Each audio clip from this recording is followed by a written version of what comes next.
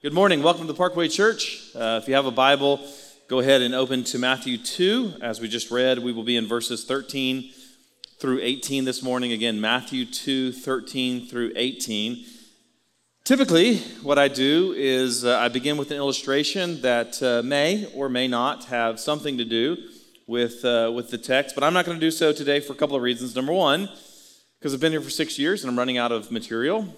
And then also, number two, it's kind of hard, surprisingly, to find a really funny anecdote about like the murder of Jewish kids, right? And that's what our text is about. And so I'm just going to skip over that part entirely, not that part of the sermon, but trying to make light of that or something like that. Besides that, it is a bit awkward timing for us to be talking about this passage. This passage is a difficult passage in and of itself. So anytime you're trying to talk about this particular passage, it's going to have some difficulties, but it has particular weight for us in this season as a church. If you're a covenant member, you know that we have some covenant members who lost their 6-week-old daughter just a couple of weeks ago. We're doing the memorial service this next weekend. And so talking about a text that involves the murder of children immediately after losing one of our own is difficult. So rather than do some sort of opening anecdote or illustration or something like that, I thought I'd just give us space to pray. And so I thought first I would ask you, like we do every week, just to pray for yourself. If you want to know what should I be praying in this time, a helpful acronym to remember is IOUS. Like IOU, like I owe you something. IOUS. Incline my heart to your testimonies. That's the I. Incline. Open my eyes that I would behold glorious things in your word. That's the O. Unite my heart to fear your name. That's the U. And then satisfy me this morning with your steadfast love. That's the S. And so you're asking the Lord to actually, by his Spirit, impress upon you the truth of this word, that it wouldn't just go in and out of your ears, but that it might actually sink down into your heart and change you, transform you. And so would you pray for yourself? I'll give you just a bit of space for that.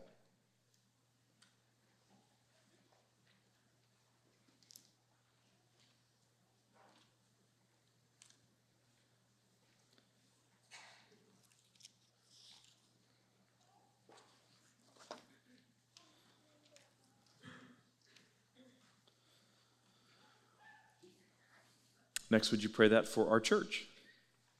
Maybe you want to pray in particular for the Steves family as they continue to grieve. I want to pray that we would have corporate eyes to see and ears to hear and hearts that would treasure God's word.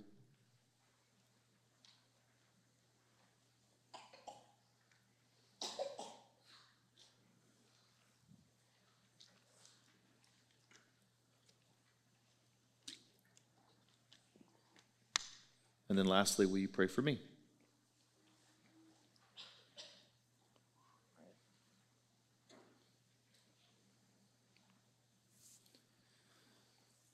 So, Father, we're grateful for an opportunity for us to gather this morning and to consider your word. Pray that as we behold Christ, that your Spirit would transform us to look more like him. I pray these things because you're a good Father and you give good gifts, so we ask in Christ's name. Amen. All right, Matthew 2, verse 13, we'll start there. Matthew 2:13 says, "Now when they had departed, behold, an angel of the Lord appeared to Joseph in a dream and said, 'Rise, take the child and his mother and flee to Egypt and remain there until I tell you, for Herod is about to search for the child to destroy him.'" Let's set up a bit of the context. All right, this is the fourth week that we've been in the book of Matthew. Week 1, we talked about the genealogy of Jesus. And in particular, we talked about the fact that Jesus is of this Davidic descent. So it's not merely that Jesus is descended from Abraham, although that is important. He's the son of Abraham.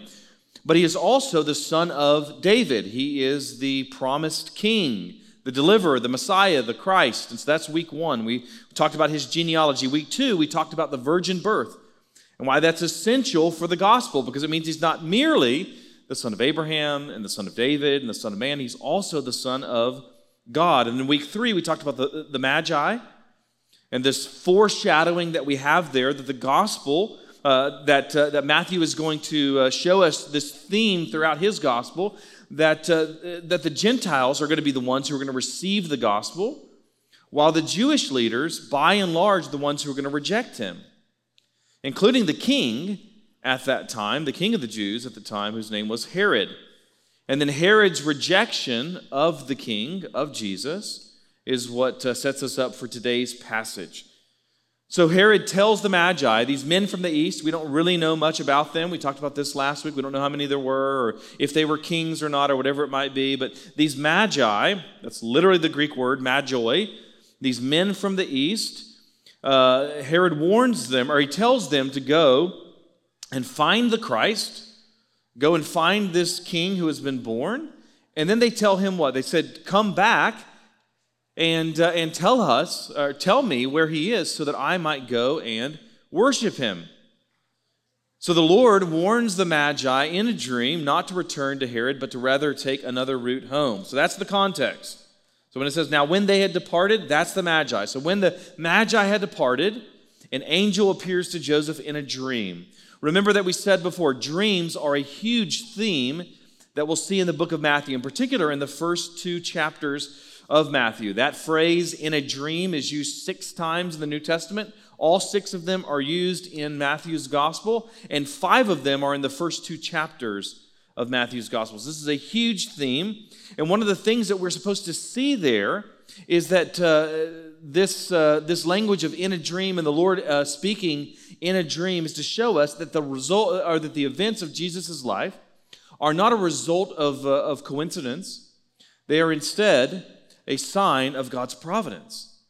God is sovereignly dictating the circumstances of this story. Right? It's not like Joseph is just getting lucky. He happens to take a trip to Egypt. Right? He wins an all-expense paid trip to Egypt at the right time, so he happens to avoid Herod's wrath. That's not what's happening here. God is orchestrating these events for the glory of his Son, for the glory of Christ. By the way, God may not give us these inspired, infallible dreams today. I don't think God does give us these inspired, infallible dreams. I think he can give us dreams, but I don't think that I would view them as being inspired or infallible. But the fact that God no longer gives these same types of dreams to us doesn't mean that we're any less dependent on his sovereignty and on his providence. The same way that God is orchestrating the events of Jesus' life, God orchestrates the events of our life.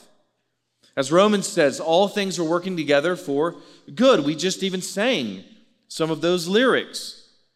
Or even the fall of a sparrow, or the number of hairs on your head, or the roll of a dice, or the heart of the king, and the number of your days. All of those things are according to the counsel of his will.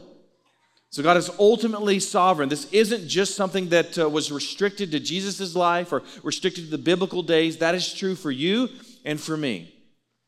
Back to Matthew. So in this dream, God tells Joseph to take Jesus and to take Mary, and he says to flee to Egypt. Why?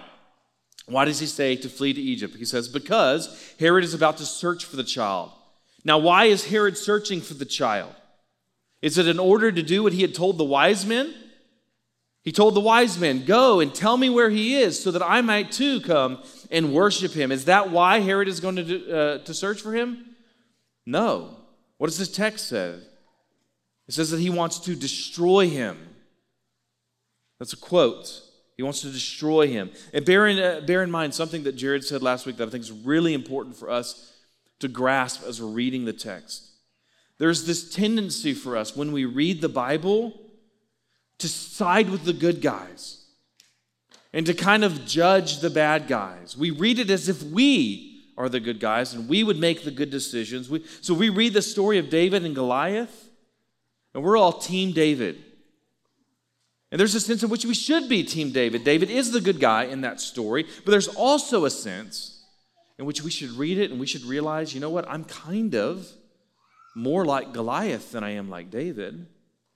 What's Goliath's problem? He's fighting against God. What's our fundamental problem as humans? we fight against and rebel against God. So as Jared said last week, there's a tendency when we're reading these opening chapters of Matthew, and we think Herod is the worst. And again, that's true. Herod is a really, really evil, bad guy. But, and this is really important that we see this, we should also read it and say, you know what, I'm kind of like Herod. That's me. When I read this text, I see me in this text. Herod wants to dethrone the true king in order to preserve his own autonomy. Herod is willing to do whatever it takes to cling to his own authority and power and privilege. And that exact same underlying spiritual condition lurks in my heart and in your heart. And if you don't see it, you're just blind to that reality. Because that is the essence of sin. We want to be like God. Not in the sense that we should. God created us to be like him in the sense of bearing his image. We want to be like him in his freedom.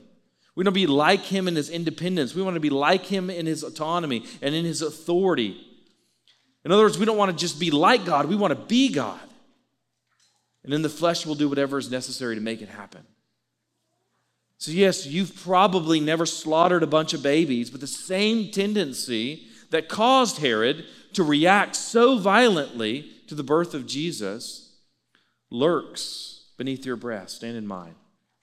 Pride, self-righteousness, vanity, envy, jealousy, fear, anger, it's all there. Let's keep going. Verses 14 through 15. And he rose, that's Joseph, and took the child and his mother by night and departed to Egypt and remained there until the death of Herod. This was to fulfill what the Lord had spoken by the prophet. Out of Egypt I called my son. So now we see that Joseph is going to obey what the Lord had commanded in the dream. That's an important thing for you to grasp here. Remember a couple of weeks ago, we saw that Joseph was described as just. He is righteous, which in particular in Matthew's usage means that he is obedient to God's will. That's what just means throughout the book of Matthew. It means that he's obedient to God's revealed will. So God tells Joseph to flee to Egypt. And so because he's just, because he's obedient, he obeys. And he obeys by going. Now notice that it says that he went by night.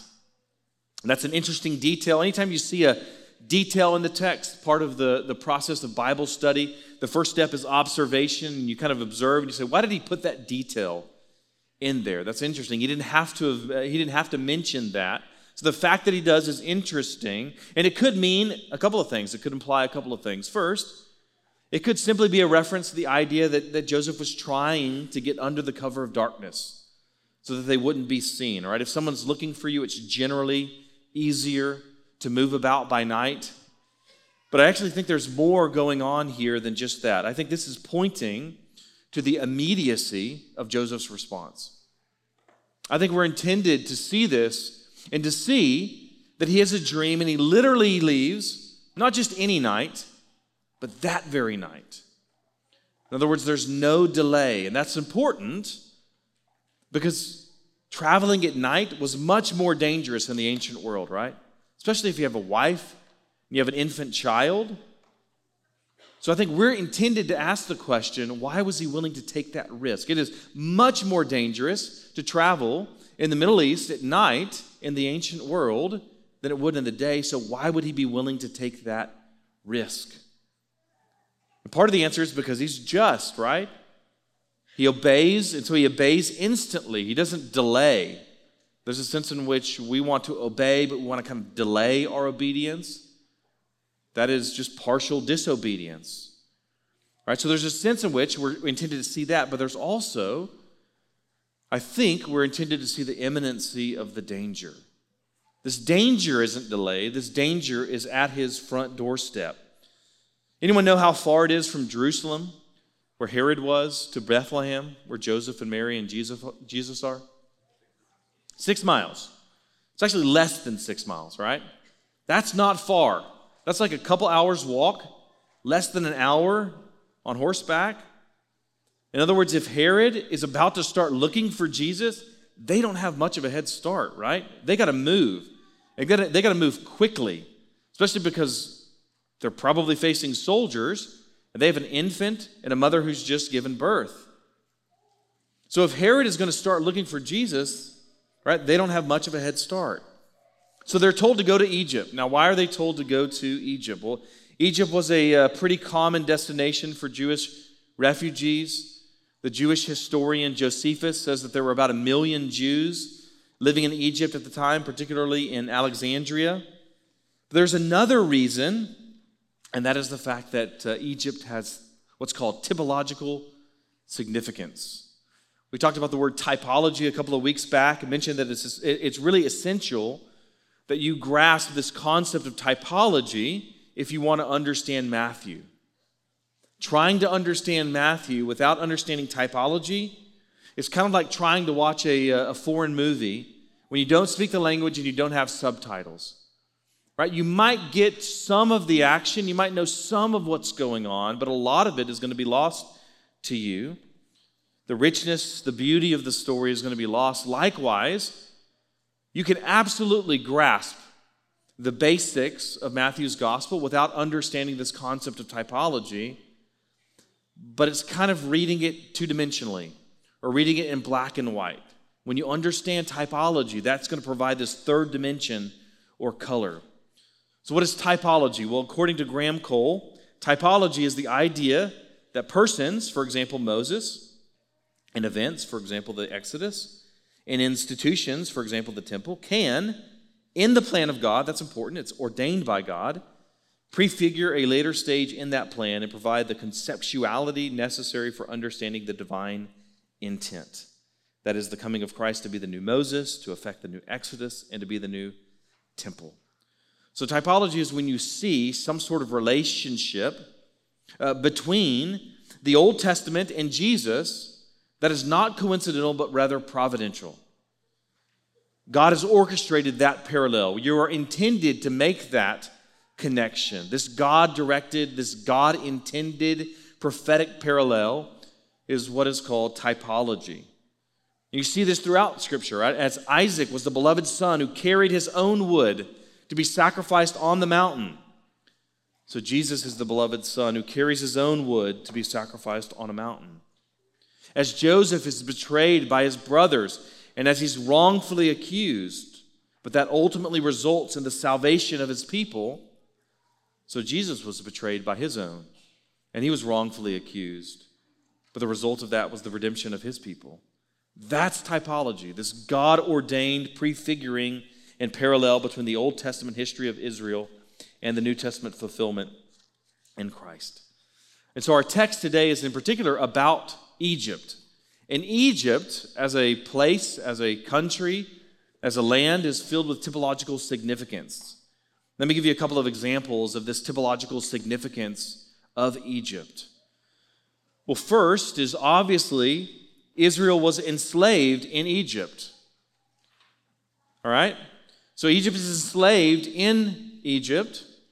Israel is enslaved in Egypt, and it's the place from which the Exodus has occurred. And that's really important for you to grasp because Jesus is going to be presented as a new and better Moses.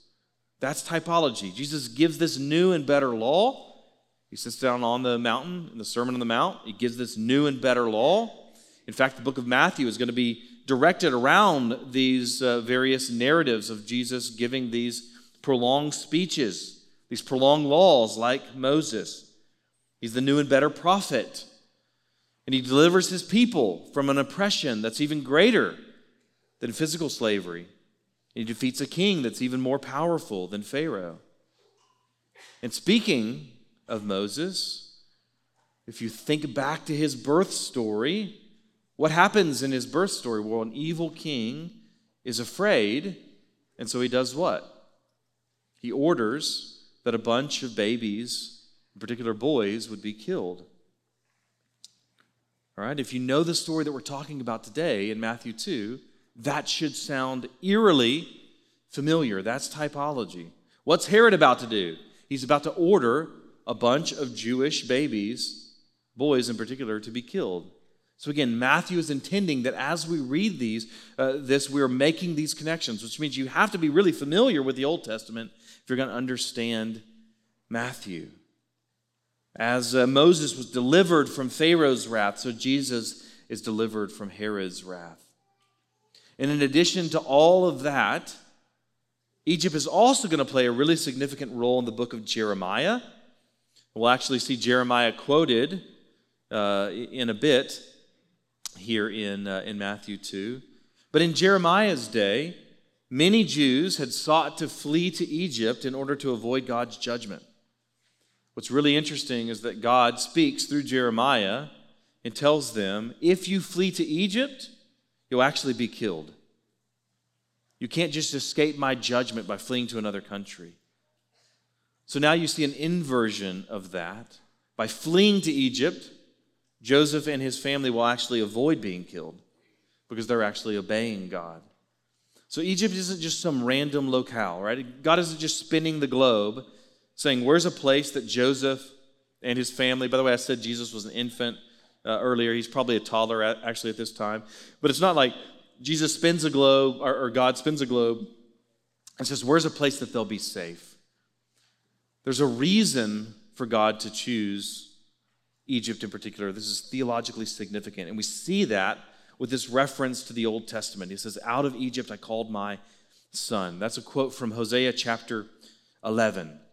So you might think if you go back and you read Hosea chapter 11, that you're going to be reading it and you're going to so note how obvious it is that there's this messianic prophecy. And you're going to read Hosea 11, you're going to look and you're going to say, that's obviously about Jesus, right? No, that's not actually what happens. Let's look at it. Hosea 11, verse 1. When Israel was a child, I loved him, and out of Egypt I called my son. So notice right off the bat, that doesn't seem to be about Jesus at all. It explicitly says it's about Israel. Unless there be any confusion, keep reading. Verse 2. The more they were called, the more they went away. They kept sacrificing to the Baals and burning offerings to idols. So this is definitely not about Jesus. He never sacrificed to false gods. He never burned offerings to idols. So what's going on here? Well, what's going on is called typology. Again, we talked about a couple of weeks ago the difference between a direct fulfillment of Scripture and a typological fulfillment of Scripture. In a direct fulfillment of Scripture, a prophet is looking into the future and he's talking only about Jesus. That's all he's talking about. That's not oftentimes what we're going to encounter in the book of Matthew. Instead, we're going to see what's called typological fulfillment. He's not a direct fulfillment of the passage. He's a typological fulfillment. What's happening here is Matthew is saying that in Jesus' life, we see the recapitulation of Israel. That's a big word you don't use often, probably. Recapitulation, but it's helpful to know. By recapitulation, I mean that Jesus is a summation. Jesus is the fulfillment. He's the telos, the end, the purpose, the goal of all the promises and all the hopes of Israel. So you see in Jesus' story a summation of the events in Israel's experience. It's no coincidence that Jesus spends how long in the desert being tempted? 40 days. That's not coincidental because Israel spends how long in the wilderness? 40 years. It's no coincidence that Jesus has how many disciples? Because Israel has how many tribes? Right? And Jesus was baptized into the Jordan as Israel had to cross over the Jordan. And Jesus is exiled from his land, as we see today, just like Israel was exiled from her land. And Jesus was the greatest prophet, priest, and king, just like Israel had prophets, priests, and kings. And as Moses gave the law on Mount Sinai, so Jesus gives a new law in the Sermon on the Mount. And Israel is called the Son of God in some sense in the Old Testament, and Jesus is the actual Son of God, and Israel is described as a vineyard, and Jesus is the vine, and Israel was led by shepherds like Abraham and Moses and David, all of whom worked as shepherds, and Jesus is the good shepherd. You could keep going. In fact, we could keep going for a while, but we'd be here for hours, because every single stage of Israel's history was relived, was redone, was recapitulated in the life of Christ. You might call this the repetition of redemptive history. I heard someone once describe this concept like the movie Groundhog Day. starring Bill Murray, right? He lives the same day over and over and over again in order to finally become what he's always failed to be. That's kind of what Jesus does. Israel has lived these experiences over and over and over again and failed each and every time. Each king that rises in Israel or in Judah falls. So there is this experience of failure after failure after failure, and yet Jesus succeeds. He takes all of these motifs of mankind's history and of redemptive history, and he repeats them. As Adam and Eve were exiled from the garden, as Israel was exiled from the promised land, so Jesus too is exiled. But he's going to repeat these events with an asterisk. For where Adam and Eve and Israel had failed, Jesus is going to succeed. That's recapitulation. That's typology. Let me give an illustration that might help. When I was a kid, I noticed that nearly everyone I knew, everyone I looked up to, wore glasses. My mom and dad wore glasses. My older brother wore glasses. Right? Grandparents, aunts, uncles, even Indiana Jones and Bono, right? So everybody wore glasses, and I thought, glasses, man, that's the epitome of cool. That's really cool. So I kind of thought it was awesome when my mom suggested that I get my eyes checked. In fact, I thought it was so awesome that when I was sitting in the chair and they were doing the whole, can you read the letters? Is it better now or is it better now? They were doing that whole thing.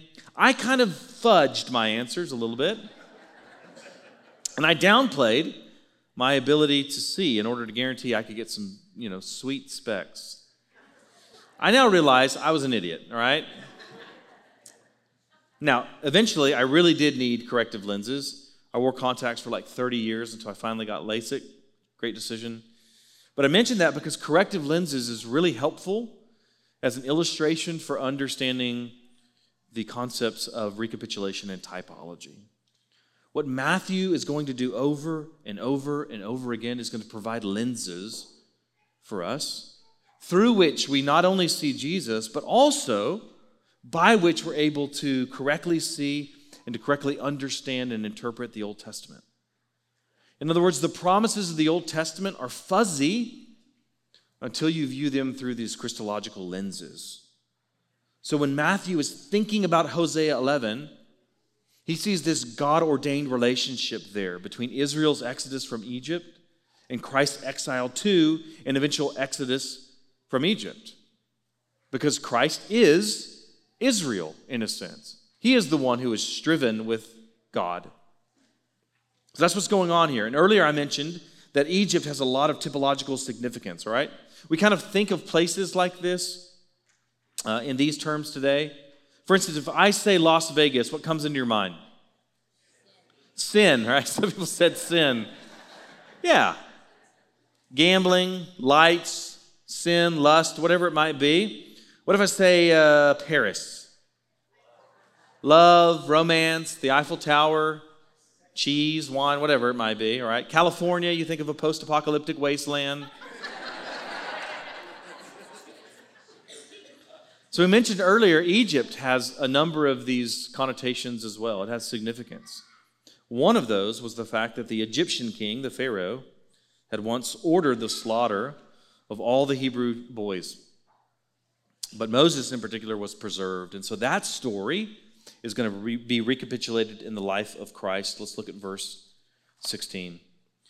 Then Herod, when he saw that he had been tricked by the wise men, became furious, and he sent and killed all the male children in Bethlehem and in all that region who were 2 years old or under, according to the time that he had ascertained from the wise men.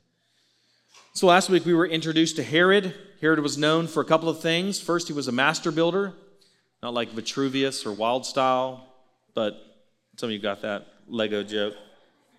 But he was known for these massive, glorious building projects, right? Caesarea by the sea, the temple complex, Masada, kind of the Ritz-Carlton of the ancient world. In fact, you can still go to Israel today and you can see the ruins of these places that Herod had built. If you want to do that, I actually am leading a trip there next year. Feel free to email me if you want to go. But that was the first thing that Herod was known for, were these massive, glorious building projects, unlike anything that was seen elsewhere. His other historical mark is much less encouraging. He was known as this tyrannical madman. In fact, Caesar Augustus, the emperor, he said that he would rather be Herod's pig than his son. That's a wordplay in Greek, but it's a really serious commentary on this guy's character. Some of the things we know about Herod: he murdered 3 of his own sons. He murdered his mother-in-law. He murdered his brother-in-law. And he murdered his favorite wife. I love that. It's your favorite wife, so you murder her. Why? Why did he do that? Because they were all threats to his throne. He was driven crazy by his paranoia and his envy. In fact, Josephus, the Jewish historian, he tells us this really fascinating story about Herod's final days. Herod knows that his death is imminent, and he knows that he's not going to be lamented by those that he had oppressively ruled. And so he has a great idea. He orders that all the nobles from all over Israel join him in Jericho for this great feast that he's going to throw. And they arrive, and surprise, there is no feast. Instead, he imprisons all of them, and he gives instructions to his guards and says, the moment I die, I want you to kill every one of these nobles so that when I die, there will be mourning throughout the kingdom. Now, thankfully, when he dies, the soldiers decide to let the nobles go and didn't do it. But that's the kind of guy that Herod is, all right? He's the ancient Stalin or Pol Pot or Hitler or whatever it might be. He's a really bad dude. So if you're reading this story in the first century, him killing a bunch of babies is pretty much par for the course. In fact, this explains why this story isn't recorded outside of the Bible. In fact, this story isn't even recorded in other Gospels. There is no record in extra-biblical literature of Herod killing all these babies. And so some skeptics might think that means that this is therefore unreliable. This is just made up or something like that. Instead, I think the opposite thing is true. I think that this just goes to show that this didn't even make the news because it wasn't that shocking. Given what we actually know of the context and of Herod's character from other stories, this wouldn't have been shocking. This wouldn't have moved the needle for them. For one thing, Bethlehem wasn't a major metroplex. Or we might be talking about 15 to 20 kids who were killed. Don't get me wrong, that's a lot. But it's not a lot for Herod, and that's the point. Think about it like this. Imagine that they were doing some sort of excavation somewhere in Germany, and they were to uncover this old video of Hitler ordering the murder of 20 kids. Would that change your opinion of Hitler? Would anyone go from Hitler was this to this?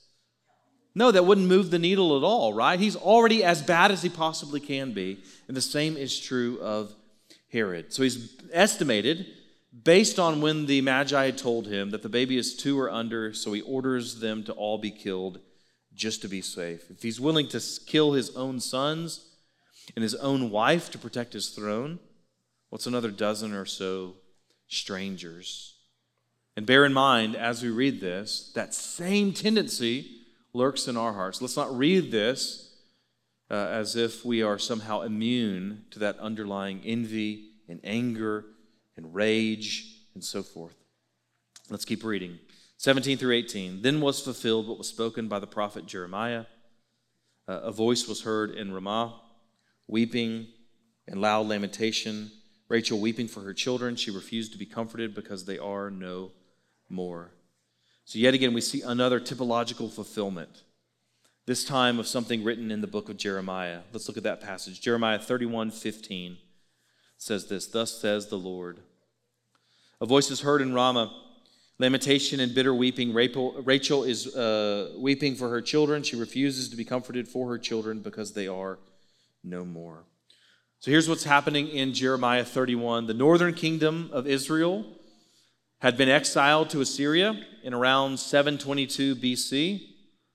Roughly 150 years later, in around 586-ish BC, the southern kingdom of Judah is about to be exiled to Babylon.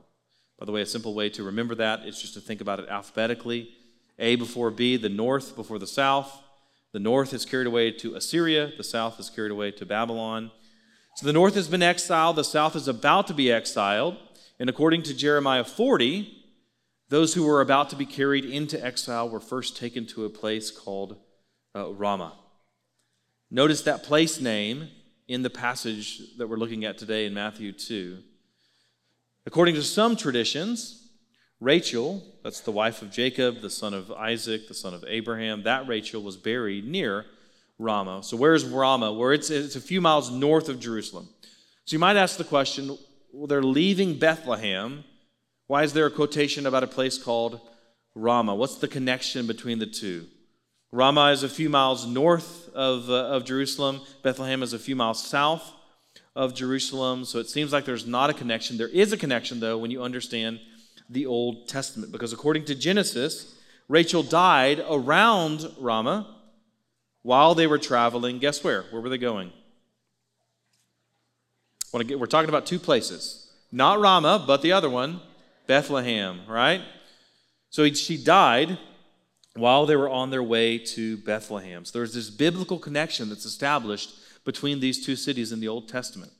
And Rachel is seen, in some sense, as the mother of the people of Israel. She's Jacob's favorite wife, right? In reality, she's only the physical mother of two of the tribes, Joseph and Benjamin, but she's symbolically seen as the mother of Israel. So think of all the parallels that Matthew is making by quoting this passage. First, he's pointing to this reality that Bethlehem is connected to Ramah. Second, Ramah is the site of the exile that's spoken about in Jerusalem as the people are being exiled to Babylon. They're being gathered there at Ramah. Third, Jeremiah is also talking about the fact that Rachel is weeping for her children who are being exiled or otherwise killed in the events leading to the exile. And then finally, putting it all together, you see all of the connections there. Jesus is being exiled from Bethlehem. Meanwhile, Jewish mothers are weeping because their children have been killed. That's what's going on here. Again, if you're looking for direct fulfillment, it's really hard to understand why Matthew quotes Jeremiah. But if instead you're looking for this redemptive shadow in the Old Testament which points to Jesus, then you can kind of follow Matthew's train of thought there. In other words, Matthew is doing what he's been trained to do. Look at Matthew 13:52. This is an interesting passage. I think it's really instructive for understanding the entire book of Matthew. And he said to them, that's Jesus, therefore every scribe who has been trained for the kingdom of heaven is like a master of a house who brings out of his treasure what is new and what is old. This is what Matthew's doing. He's a scribe who's been trained for the kingdom of heaven by the king himself, by Jesus himself. And what is his role? What's the role of a scribe? To bring out of his treasure the new and the old. In other words, he's shining the light of Christ on the Old Testament, and he's showing the treasures therein. By the way, this is the same thing that he learned from Jesus. In Luke 24:27, Jesus is talking to the prophet or to the disciples on the road to Emmaus. And beginning with Moses and all the prophets, he interpreted to them in all the scriptures the things concerning himself. He's reading the passage Christocentrically or Christotelically, which means Christ is the end or the purpose or the goal of all of the Old Testament. And it might seem, if you were just reading this, just on the surface level, it might seem like our passage today in Matthew 2 ends on a real downer. Right? There's lamentation, there's bitter weeping. But I don't think that's how we're supposed to read it. Again, I think we're supposed to read it with these Christological lenses, recognizing the story doesn't end there because the scribe brings forth not just what is old, but also what is new. I said earlier that these verses here are a reference to Jeremiah 31. Jeremiah 31 is actually one of the most significant passages in all of the Old Testament, because if you were to keep reading beyond what we just read, the quote there about Rachel weeping and so forth, you were to keep reading beyond that, you get to verses 31 through 34. Notice this, Jeremiah 31 through 34, one of the most important passages in the Old Testament. Behold, the days are coming, declares the Lord, when I will make a new covenant with the house of Israel and the house of Judah, not like the covenant that I made with their fathers on the day when I took them by the hand to bring them out of the land of Egypt, my covenant that they broke, though I was their husband, declares the Lord. For this is the covenant that I will make with the house of Israel after those days, declares the Lord. I will put my law within them, and I will write it on their hearts. And I will be their God, and they shall be my people, and no longer shall each one teach his neighbor and each his brother, saying, Know the Lord. They shall all know me, from the least of them to the greatest, declares the Lord. For I will forgive their iniquity, and I will remember their sin no more. One of the things that's particularly new about the new covenant is that in the old covenant, the covenant community was a mixed community. You have believing Jews and you have unbelieving Jews, but you're still a Jew regardless by virtue of your circumcision. That's not true in the new covenant community of the church. To be a member of the church, you have to be a believer. So the new treasure that Matthew sees in the old is this promise of a new covenant. The covenant that God would give his people new hearts and would remember their sin no more, which wasn't necessarily true of all who were Jewish. In other words, if you just read this passage in Matthew and you don't understand Jeremiah, then you might be inclined to just think, man, this is a really depressing passage. There's lamentation, there's wailing, there's the murder of these children. But when you read it within its proper context, all of a sudden, there's this twinge of hope that I think we're intended to see. This baby who was exiled will one day return.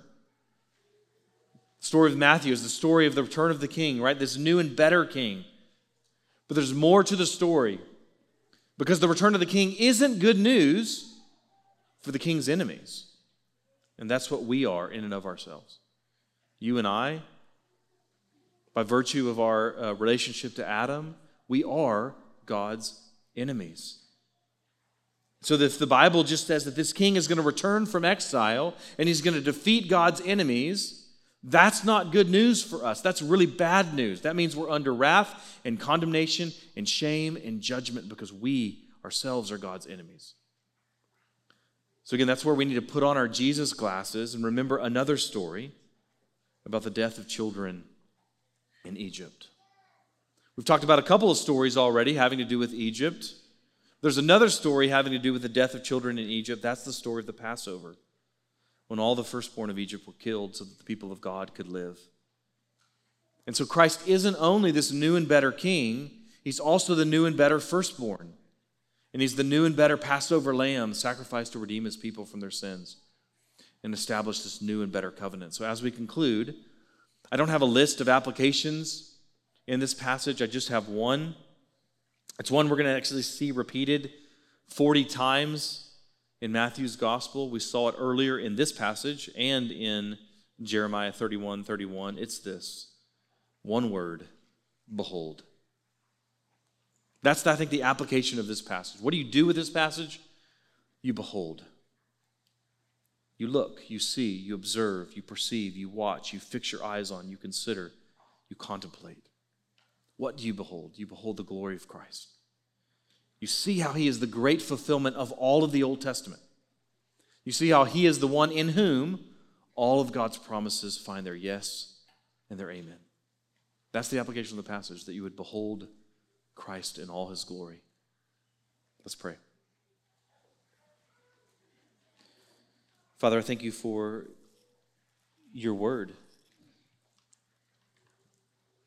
I pray that you would give us these Jesus glasses that we might better see not only the New Testament, but also the Old Testament. We might better understand your word and your will as it's been revealed to us in Scripture,